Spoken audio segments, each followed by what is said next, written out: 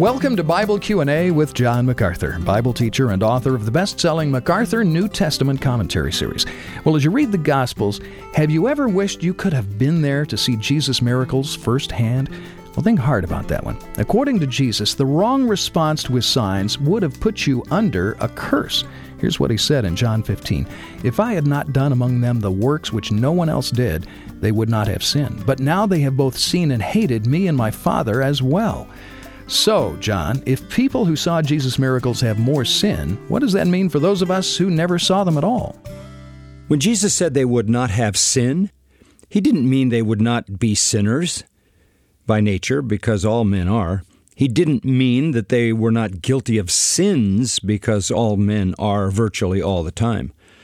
What he meant was they wouldn't be guilty of the specific sin of rejecting him.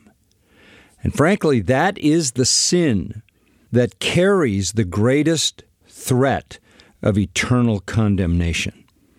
In the book of Hebrews, we are told how much greater punishment awaits the one who has trampled underfoot the cross, the blood of the covenant, the gospel of Christ. In fact, in that sense, a person would be better off never to have heard the gospel than to have heard it and rejected it. Doesn't mean that person won't go to hell, but there are degrees of suffering in hell.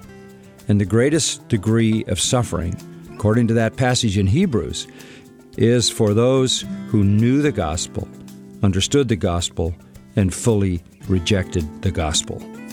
Thanks, John, and thank you for listening to Bible Q&A with John MacArthur. For more in-depth teaching from John, visit MacArthurCommentaries.com.